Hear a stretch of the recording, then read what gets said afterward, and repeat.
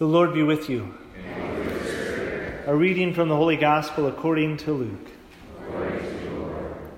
Tax collectors and sinners were all drawing near to listen to Jesus, but the Pharisees and scribes began to complain, saying, "This man welcomes sinners and eats with them." So to them he addressed this parable. "What man among you, having 100 sheep and losing one of them, would not leave the 99 in the desert to go after the lost one until he finds it?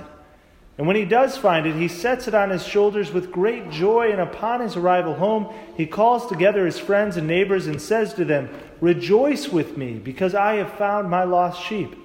I tell you, in just the same way, there's more joy in heaven over one sinner who repents than over 99 righteous people who have no need of repentance. Or, what woman, having 10 coins and losing one, would not light a lamp and sweep the house, searching carefully until she finds it? And when she does find it, she calls together her friends and neighbors and says to them, 'Rejoice with me, because I have found the coin that I lost.' In just the same way, I tell you, there will be rejoicing among the angels of God over one sinner who repents." Then he said, "A man had 2 sons, and the younger son said to his father, 'Father, give me the share of your estate that should come to me.' So the father divided the property between them. After a few days, the younger son collected all his belongings and set off in a distant country, where he squandered his inheritance with a life of dissipation. When he had freely spent everything, a severe famine struck that country, and he found himself in dire need. So he hired himself out to one of the local citizens, who sent him to his farm to tend the swine. And he longed to eat his fill of the pods on which the swine fed, but nobody gave him any. Coming to his senses, he thought, 'How many of my father's hired workers have more than enough to eat the food? But here I am dying from hunger. I shall get up and go to my father, and I shall say to him, Father, I have sinned against heaven and against you. I no longer deserve to be called your son. Treat me as you would treat me, one of your hired workers.' So he got up and went back to his father. While he was still a long way off, his father caught sight of him and was filled with compassion. He ran to his son, embraced him, and kissed him.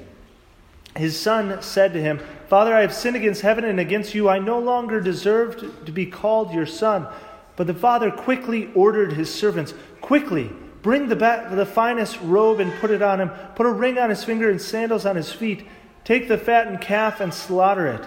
Then let us celebrate with a feast, because this son of mine was dead and has come to life again. He was lost and has been found.'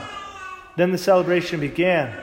Now the older son had been out in the field, and on his way back he neared the house. He heard the sound of music dancing. He called one of his servants and asked him what this might mean. The servant said to him, 'Your brother has returned, and your father has slaughtered the fattened calf because he has him back safe and sound.' He became angry, and when he refused to enter the house, his father came out and pleaded with him. He said to his father in reply, 'Look, all these years I served you, and not once did I disobey your orders. Yet you never gave me even a young goat to feast on with my friends. But when your son returns, who swallowed up your property with prostitutes, for him you slaughter the fattened calf?' He said to him, 'My son, you are here with me always. Everything I have is yours. But now we must celebrate and rejoice, because your brother was dead and has come to life again. He was lost and has been found.'" The Gospel of the Lord. Praise to you, Lord Jesus Christ. Today, these 3 readings give us a lot of the theology on mercy, reconciliation, and forgiveness of God. We first of all need to understand, kind of with St. Paul, he speaks about the grace and mercy of God on a sinner. We're all sinners. We all should be able to, with St. Paul, say, "I'm a sinner and the foremost of them."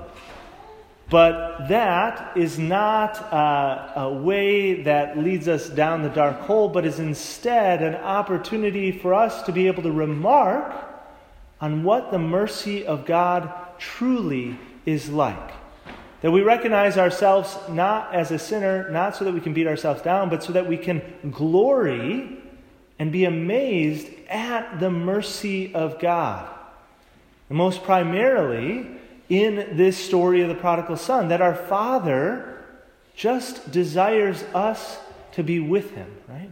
That even though that we go away with sin at different times, we swallow up his property, he still desires us to be with him so that we might be alive.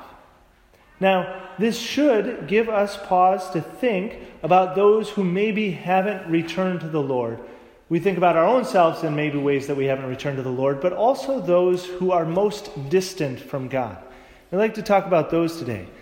I know I get in different conversations, and a few conversations, including a few of my cousins, is like, well, if I step foot in a church, I'd burst into flames. So, like God has got to be angry with me and whatnot, and I'm the worst sinner, right? You kind of get this, and so I'm such a bad sinner that I know that I can't go to church, or that I can't be reconciled with God, or different things to this attitude. That's why they don't come to church. And we have to be very clear that as a community, those are the very people that actually deserve to be here. Those are actually exactly the people that God doesn't throw a lightning bolt at, that they don't burst into flame when they come into the church, but are actually the people that we embrace as they come to church, right? As they come, that we affirm that God wants them to live. And so how do we do that? Well, we do that in multiple ways. The first reading gives us some interactions of that, right? Moses is up talking to God, and the people do stupid things. That sounds like our culture today, where we make gods out of other things and say, look at how great God is of the iPhone, right? Look at how great God is of Google or different things, and put God in other things as opposed to who truly God is. And God is angry. The natural consequences of sin is death. But we are called to intercede on behalf of those who don't know God. On behalf of them, by having a relationship with those people and being able to talk to them and invite them back, but also primarily by praying for them and interceding on behalf of them and asking that the grace of God might endure and be able to pierce their life. Right? They have free will, and God gives them free will, the ability, just like the younger son, to walk away from all the good things that he desires to give them. Right? But he also desires them to come back, and part of that is we are actually involved, and God requires and sets certain conditions that actually our intercession is what depends. Other people's salvation is dependent on our intercession, our holiness. Other people's salvation, other people's life is dependent on our intercession. And one of the primary ways where we should intercede on behalf of God is here at Mass. So I encourage you, think about those people for a moment in your life who need God. Maybe you see them running after all the wrong things. Maybe you see the way that life and the world has already taken their life, the way that they've stopped experiencing joy, that they've run away from so many things. I encourage you to bring them to the altar.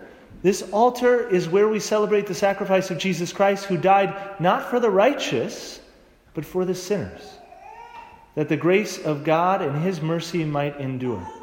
This is the best place to bring those people who need our prayers to be interceded and lifted up, just as Moses did on the mountain with God. The second place, because Mass doesn't always go on, is in adoration. And I know many of you have adoration hours already over at Dobie or at St. Joseph's. And I encourage you to continue to do that and use that as an opportunity to stand before the face of God and to intercede on behalf of others. But if you don't have a holy hour, if you don't go to adoration and you need to pray for somebody, I encourage you to go to the adoration chapel and maybe even pick up an hour of adoration. The world needs our prayers, needs our intercession. May we continue to intercede on behalf of our brothers and sisters and give them life, just as Jesus Christ gave us life.